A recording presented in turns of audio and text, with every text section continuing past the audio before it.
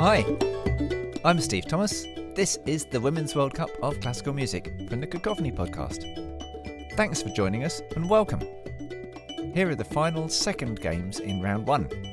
We're celebrating women composers by replacing the World Cup football matches with short pieces of music. With help from top female musicians, we've chosen pieces from the 32 countries in the football. You listen and vote for your favourites. There's two games today. Germany-Colombia and Morocco versus South Korea, and four very different pieces.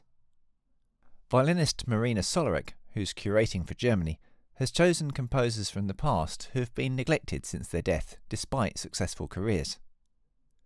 Today, a composer who lacked any obstacles to success in her lifetime, Anna Amalia von Preußen, a princess no less, and the overture to her opera Irvine and Elmira. That's up against Jacqueline Novak's Metamorphosis, a piece from the mid-1960s for orchestra. Joura Al-Fashia was the first female Moroccan recording artist. She came from the Moroccan Jewish community, but in the 1950s emigrated to Israel, where her musical talents went relatively unnoticed. She later died in poverty.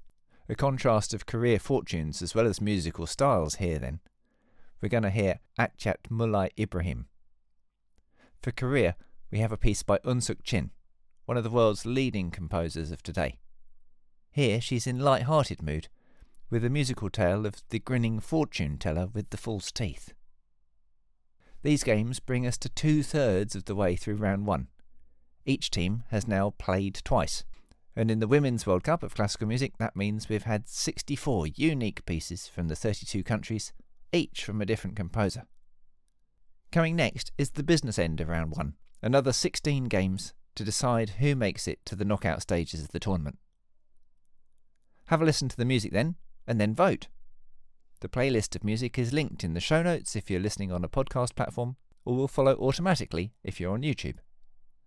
Please let us know what you think. You can leave comments at Cacophony Online, YouTube or social media, and please tell everyone you know about this great celebration of women's music. Come back for more next time, and thanks for listening.